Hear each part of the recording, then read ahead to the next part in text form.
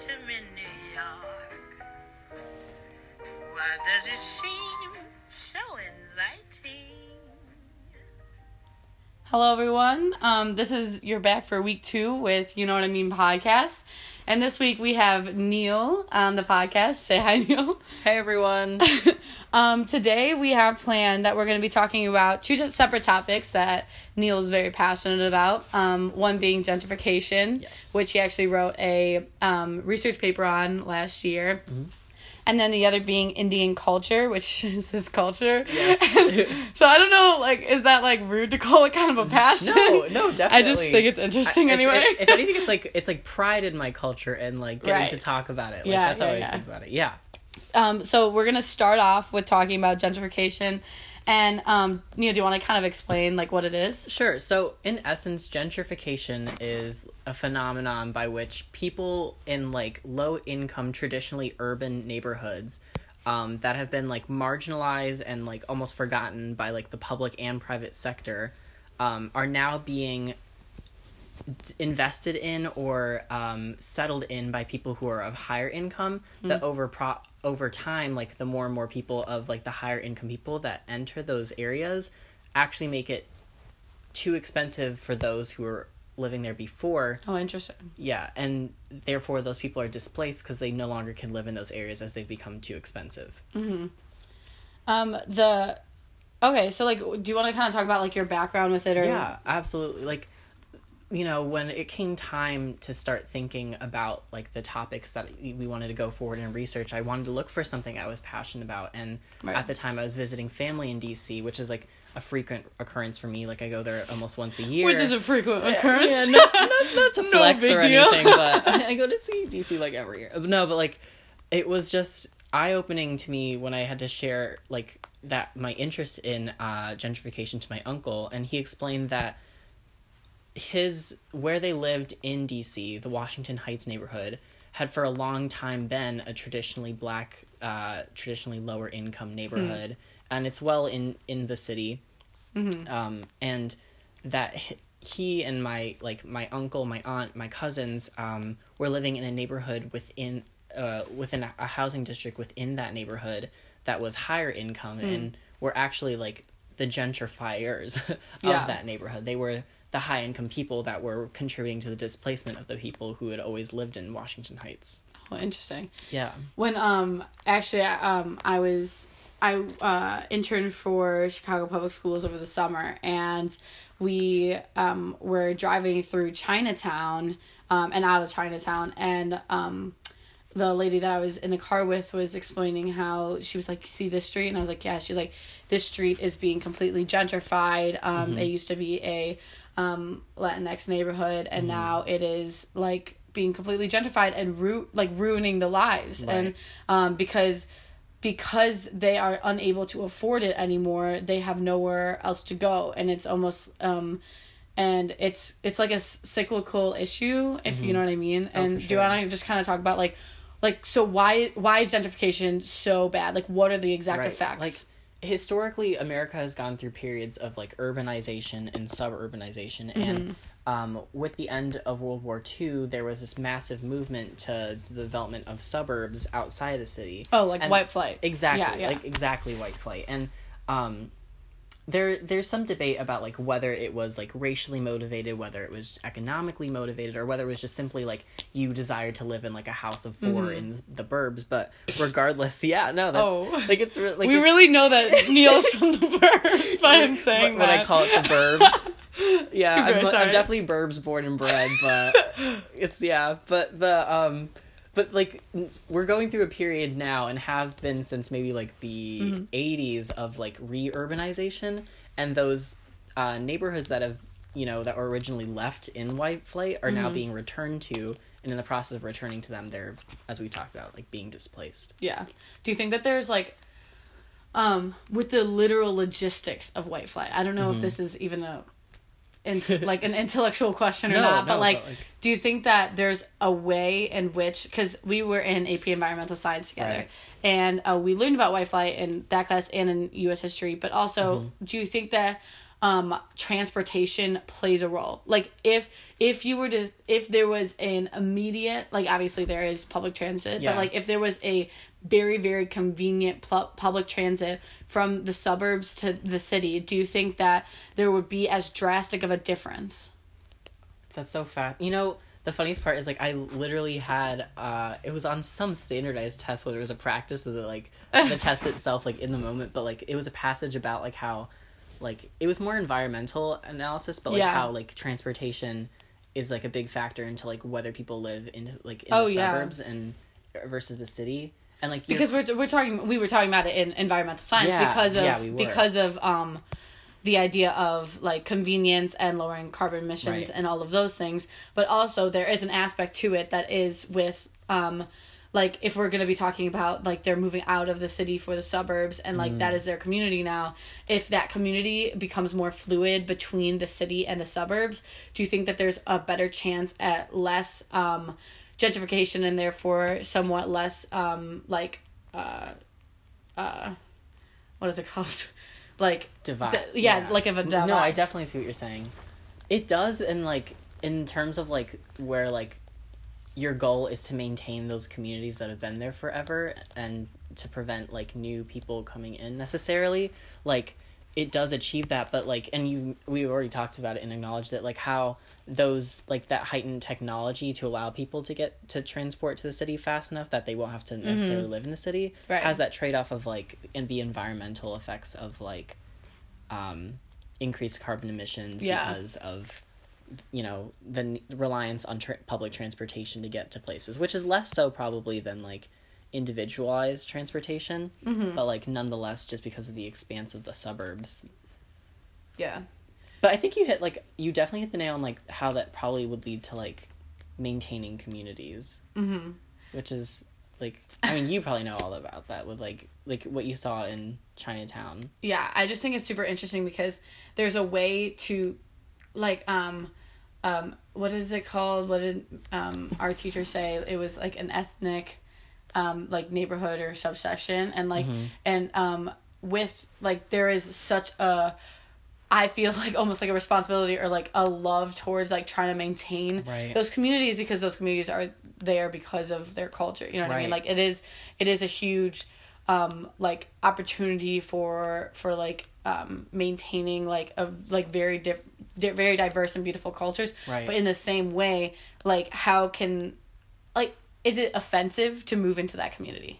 And that's like it almost seems like it's a generational trend, like you know, all this nostalgia we feel towards like eras like the 90s and 80s, which are periods of like urbanization, kind of like almost in a way, for almost like a lack of a better word, fetishize like urban culture to a point where like we get to this line of like, is that cultural appropriation or is that just a hipster, you know? And like and like, you know, like whether you're drinking your kombucha in, you know, like the middle of the city versus like the neighborhood, like for some reason, like when you go to the city, there are so many more consequences of your actions to like participate in urban culture to the point where like it's displacement. And you know, but I don't want to sound like we're like complaining, like there's so many, like, you know, it's just it's interesting to think about, you know, what is the line, because obviously it's not like we want to cross it, you know. I mean, it, like, at least for me, like you, like it's those people, like those communities always end up being the victim. Like, I feel like their settlement into the neighborhood, like, for instance, I mentioned Washington Heights. Like, Washington Heights was, like, traditionally, like, Dominican, and, like, there were some Ethiopian populations that moved in later, in the later 20th century that, like, that's, like, those are the communities that we're talking about. And if you think about those communities in the scope of, like, you know, world history, those people have fallen victim to so many things that it's almost ironic that even in a place as America, like, where you think of it as more colorful, that, that they still fall victim. When I think of gentrification, the first thing I think of is Brooklyn. I mean, it's a topic for many comedians. It's a topic in the news. Do you think that, why do you think it's such a like on brand topic for Right. gentrification. It's almost like going back to like that generational trend of like wanting to go like experience urban culture, but like Brooklyn almost has, not to say that they've done it right, but like there is something beautiful about like how diverse Brooklyn's become. I don't know. I don't like, because there is like, I feel like diversity is not the same thing as the diverse harmony, like if that makes sense. So like, just because it's diverse does not mean that it had so many losses to get there, and doesn't mean that it's like it's diverse in the fact that it's like successfully diverse. You know what I mean? Oh, I see. And so like, I mean, I think at the core of gentrification is the idea of, you know, the local restaurants, the family names and stuff like that. And so if you like, when you lose those, or at least when it is being replaced by a different culture, that just because you're adding diversity, even if it's like white diversity, does not make it like a positive impact. That's true. Yeah.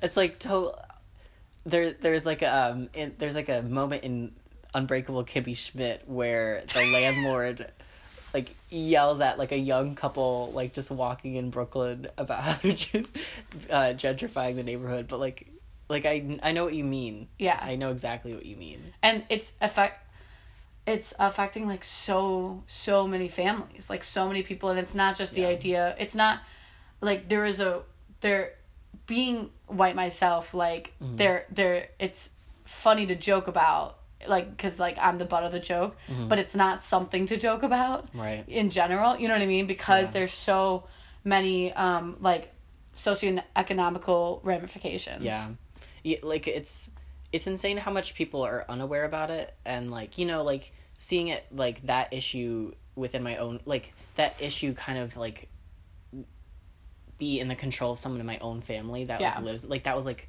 a sobering experience for me. And like we were just at, you know, we both are participating in like a debate club where someone used the word ghetto. Like people don't understand necessarily that that's an offensive term. Yeah. And it's really interesting, the different perspectives, especially living in suburbia, because there are people who have, like, in the span of our high school years, like, came from the city and stuff like that. And so just, like, the difference of perspectives versus people who have grown up here and their parents have grown up here, you know, it's extremely, like, it's extremely segregated and separated. Absolutely. I remember the, do you want to talk about, like, your Lang paper a little bit? Sure. And, yeah, my Lang paper encompassed language and composition. His research paper from last year. Yeah, our school is notorious for trying to abbreviate everything. Every single class. Like, honors pre-calc is HPC.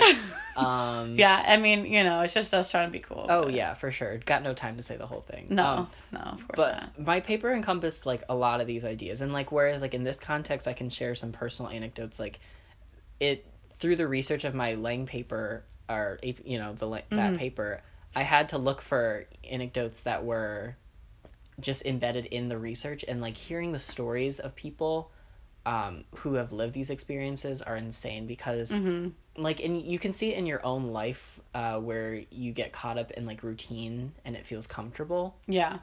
And that's your happiness, that routine.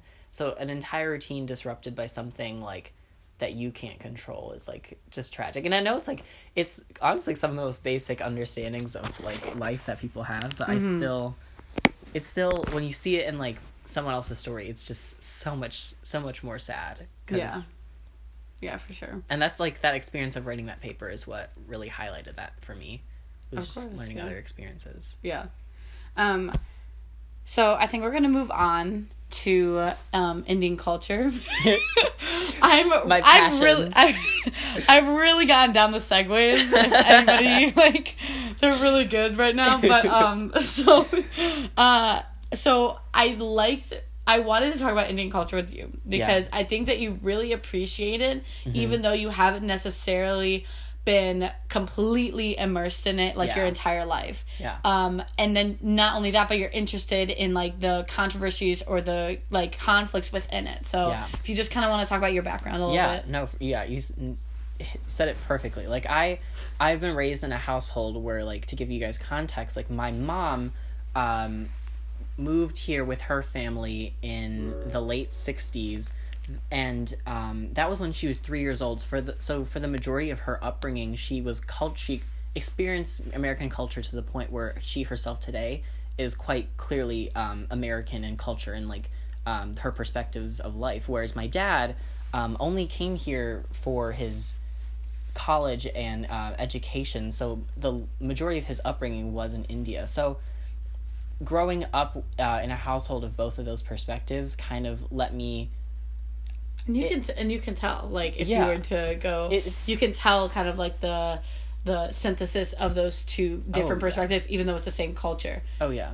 Like, I've been in so many contexts of just... the term is often, like, Desi, which is just referring to, like, South Asian people, like, in non-South Asian countries. And, like, in all Desi settings, like, I stick out like a sore thumb. Yeah. And in all non-Desi settings, I still feel like I stick out. But, you know... that's interesting. Yeah, it's been an experience, but it's also given me, like, a nice point of objectivity, I think, on some things. I mean, that's, like, the whole idea. We read The Namesake, and that's the whole idea of, like, Eastern civilization and Western civilization, like, the complete combination of it, and what, like, America means, or what America is at least supposed to mean, like, in a beautiful way, and yet in a very, like struggling, like, perspective as well, because in order for you to be able to, like, morph to identities, you're gonna have to lose at least some part of each. Oh, yeah. And, like, stories like The Namesake, and, like, written by other... By Jhumpa Lahiri. Jhumpa Lahiri, yeah. And authors that, like, voice the Asian American experience...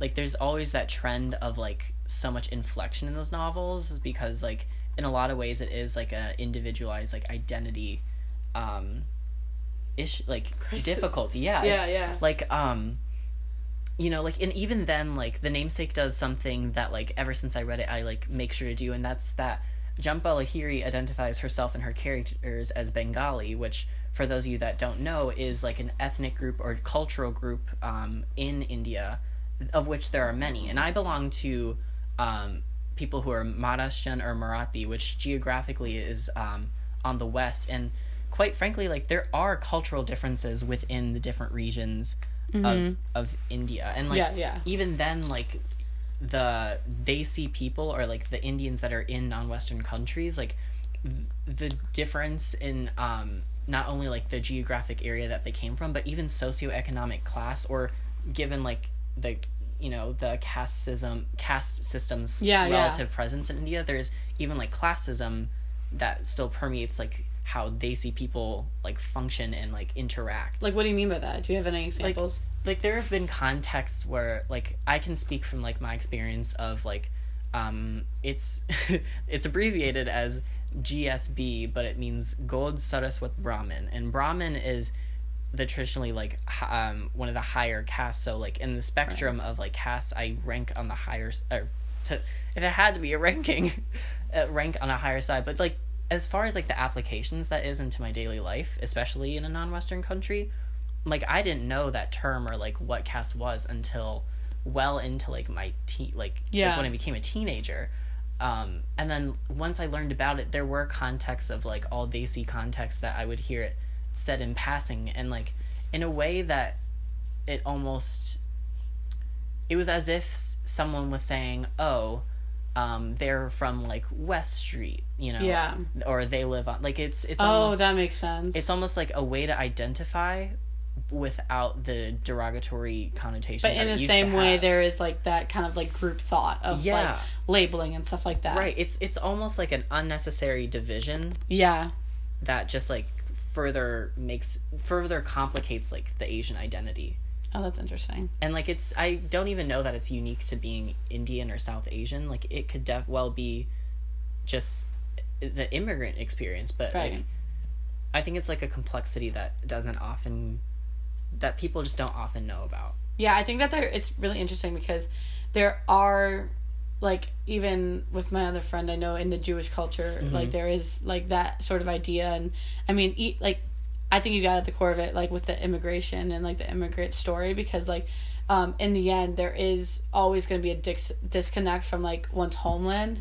And so because of that, like, even my grandfather, who came from Ireland, like, not that he is, like, disconnected from his culture at all, but, like, in a way he has to be, you know? And, like, there is, like, so his family, he's one of 9 siblings, and 5 women and 4 men, and him and the 5 women are in America, and then the other men are in Ireland.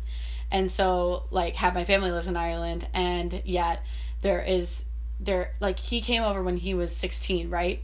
And there's 2 twins that are women, and they were 3 when he left. So his first time coming back, I'm not quite sure how old he was, but let's just say, like, I don't know, 24 to have enough money to come back, you know? Like, they met him for the first time, you know? And I just think that I kind of got a little off topic, but there's just, like, there's always going to be, like, that slight disconnect in order to, like, attempt to, like, gain a better life for you and your family. You need to somewhat leave, like, your other home behind, which is, like, so sad. It is. You know, like, and that's why I think that the ethnic communities is so important. You know? Going back to gentrification, absolutely. Like, what's fascinating is, like I'll always be grateful for those first people, that first generation to come. Like, my mom's generation, and, like, though my mom was a child, it was largely the parents, or, like, my grandparents whose decision it was to come to the U.S., but the battles that, like, my grandparents and that my mom had to get to, like, it's fascinating how much, like, access to community makes a difference, because, like, even within my my mother's family, or, like, my grandparents' family, like, there were 3 daughters, my mom, the oldest, and then 2 following, and they were each 3 years apart about. And within their experiences, you see the levels of, like, traditionalism in terms of, like, Indian culture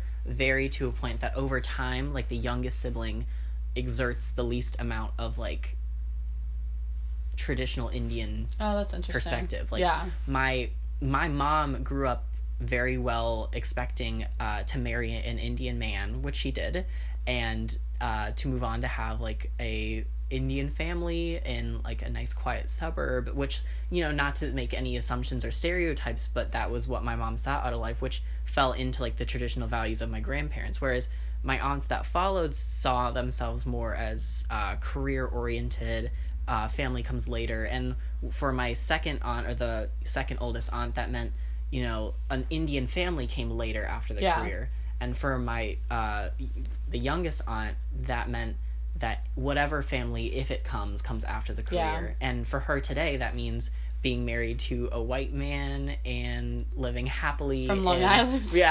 Living it. You know, the funniest part is that we thought she was gonna marry, like, some suave Spanish, like, she lived in Spain. She lived in Spain for 15 years, which also was, like, a huge step outside of, like, the traditional Indian values of my grandparents.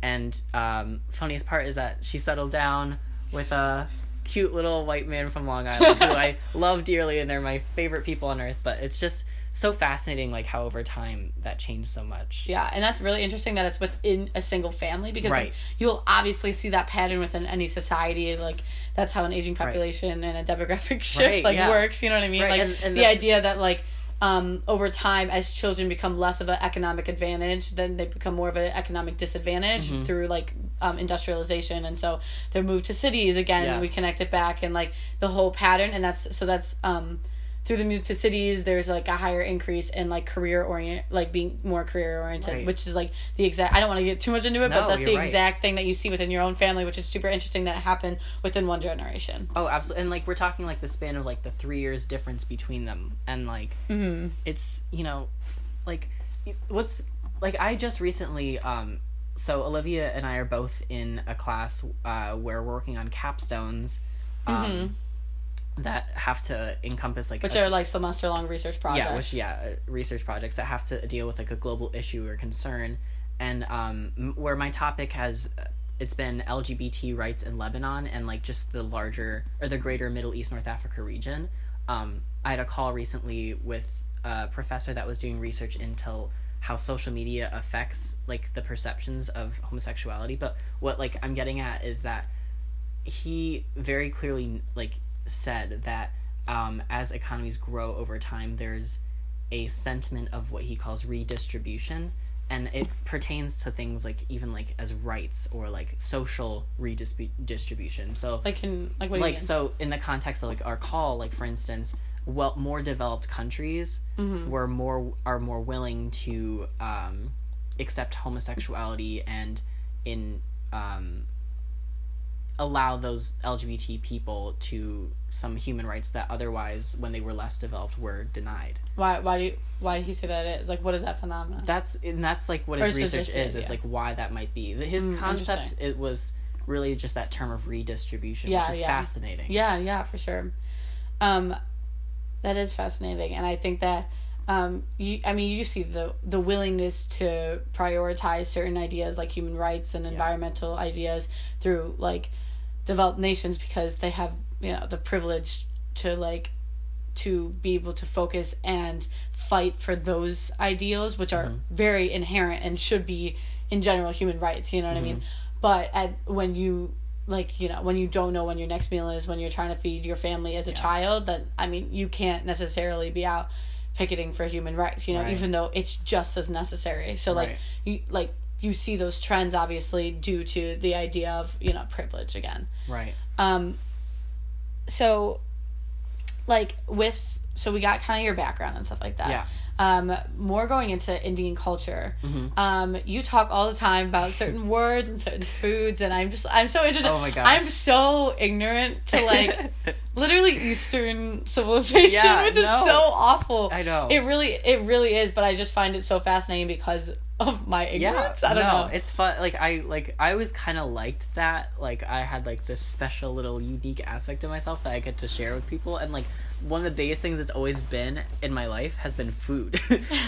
My mom read to the class once when in third grade that you could read little children's books. She read this story called One Grain of Rice, which just followed an Indian tale, but it just it opened up how people's fascination with food would be cross-cultural.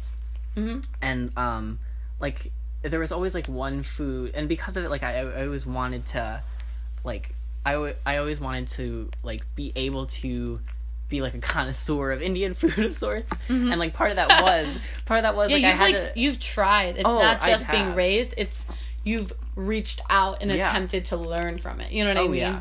And you have to put yourselves in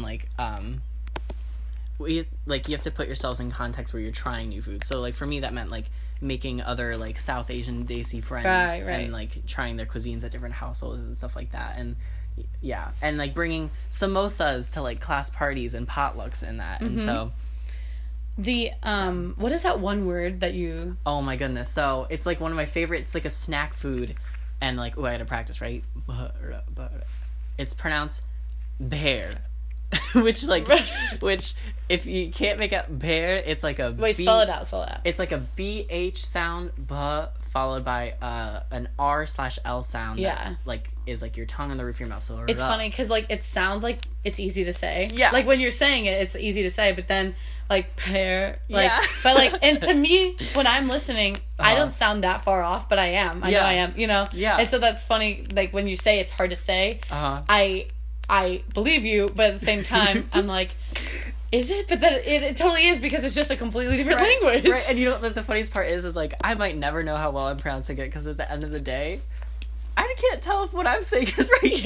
Yeah. Okay, so do you want to talk a little bit about, I don't know, Bollywood?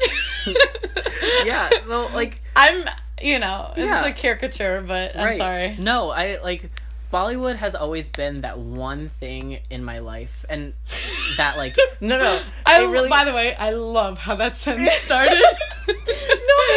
it really has been the one thing in my life that has been my straight access to Indian culture as raw as it comes. Of course. Because I've just always had it in my life. What's funny is my mom didn't grow up with it, but my dad loved Bollywood movies so much that when they got married, that was one of the things that they got close to, and was watching these from an American perspective hokey Bollywood movies. Yeah. And that hokiness, the tropes, the the like tropes. The constant like damsel in distress saved by this hokey goofy lovable Indian man who wanted nothing more in the world than to just make the girl happy. Like, it was just something to fall in love with. Do you think...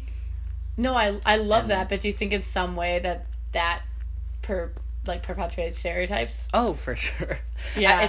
It's actually like a cultural interest of in India that like the way that men in like, you know, in every country, like media representation of people, especially minorities, is like a hot button topic as it leads to like a, you know, like the society's greater acceptance of it. But like the way women are portrayed in as like damsels and always in need of savior is like very harmful for like Indian society because it reinforces that patriarchy. And like it reinforces. Do you think that the reinforcement of the patriarchy almost has an effect on like sexuality and like gender stereotypes as well? Oh yeah, it's you know, it's fascinating, especially like in the capstone research and even just like the recent event of like decriminalizing homosexuality in India, is that like there's a lot of acknowledgement of the fact that like a really rigid patriarchy reinforces like a value on masculinity in like in queer spaces. Like it's quite sad actually, because like even in like the most progressive liberation movements, it's always been on the forefront of those movements has been like people who've otherwise been deemed effeminate or like less masculine by society. Like you talk about Stonewall, like those are queer women or men and women or just genderqueer people of color that were like, because of their gender expression, were otherwise marginalized in like the gay community. Oh wow, that's interesting. And like this is a long tangent on like representation, but like especially like one issue that's like permeated like Bollywood is like how they portray like religious minorities in India. Oh, okay. Because while India's been like largely ethnically homogenous, which is like kind of interesting in itself, but like the one differentiating factor for a lot of the ethnic communities is religion, and the most marginalized religion I would say is Islam in India, which is a predominantly Hindu country, but whereas like Islam is like on the rise though. Yeah, and it's kind of actually like a global movement, and Islam itself is like the largest growing religion in the world, and it's so interesting how much the world has yet to understand about it. Right. For sure. Like, yeah, especially coming in America, where like it's kind of debatable, but where Islamophobia is almost on the rise. Yeah. It's it just adds like a complexity to like the Indian identity that like I don't really go through because I've been raised predominantly, or I have been raised by two people who are raised Hindu, whereas I'm more or less non-religious but secularly Hindu. Right. But a lot of my closest friends from which like I get to experience Indian culture with, they're Muslim. Yeah. And like the Indian experience is totally different in so many ways. Whether you're from like a Hindu family, a Muslim family, a Christian family. Like what's funny is like I live in a cul-de-sac just on my street. There are 6 houses, and of the 6 houses, all of us are Indian except for one house, and they're Chinese. But even in like the Indian households, we're all from different regions of India. Oh wow, that's interesting. There's like a Christian Indian family. And we're all different ages, and we came over to the country at different generational points, and like as a community of like just our street where we have like our little potlucks and get-togethers, there's diversity in that. And a lot of perspectives of that, like of those get-togethers that would be outside of that street, might not understand that it's diverse. You mentioned that like the whole ethnic diversity is a very interesting topic as well. Does that have anything to do with the idea of whitewashing?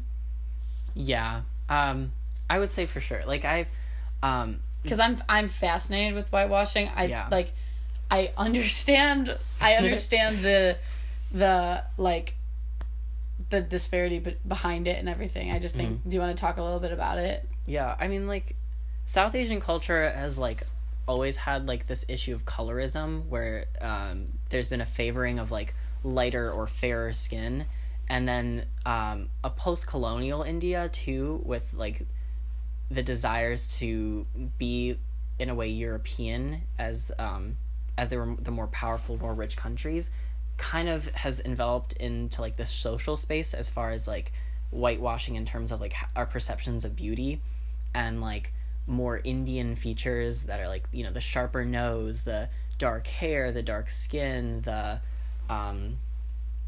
just like the so many, all the characteristics that, you know, define like an Indian body almost are like unwanted.